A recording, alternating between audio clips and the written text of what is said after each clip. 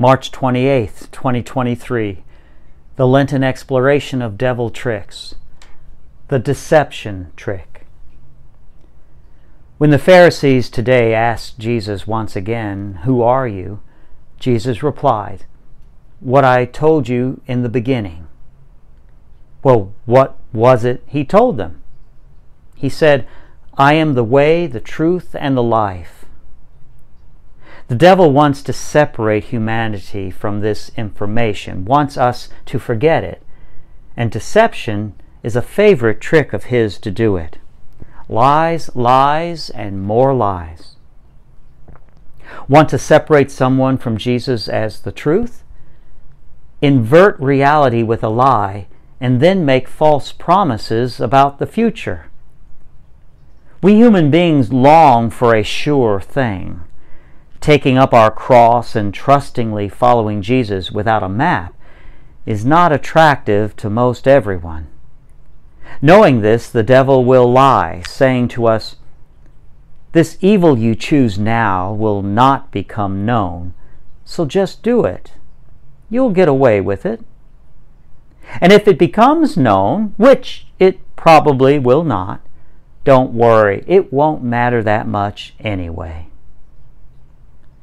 The devil's lie that we consent to in our quest to control our futures is that we do not need to surrender trustingly to God and walk in hope and integrity behind Jesus. Rather, allow your fear, avarice, lust, and ambition weave an alternative world of inverted reality and stay in control of your own destiny. You won't get caught, the devil says. Want to separate someone from Jesus as the life? Befuddle them with unnecessary entanglements to obscure the light of life from their vision. The devil tempts us to consent to the lie that our busy schedules, all the complicated tangles we can drum up as excuses to not focus on Jesus as our life, are justified.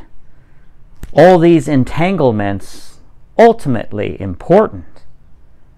This lie tries to numb the sense of separation from the source that we feel when we do not make God our center.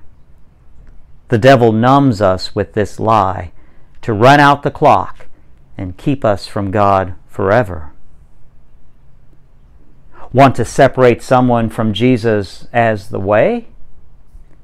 Trick them into believing the lie that other people you don't like or are afraid of are two-dimensional caricatures, mere data points disconnected from the whole person God knows them to be, so you can abuse them at will.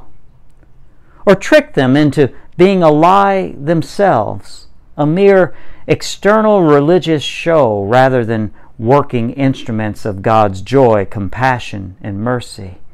Separate them from what Jesus would do. Lies, lies, and more lies. The devil uses deception to get us to forget who Jesus says he is, the way, the truth, and the life. Catholicism remembers, as Jesus told us to do at the Last Supper. Do this in memory of me.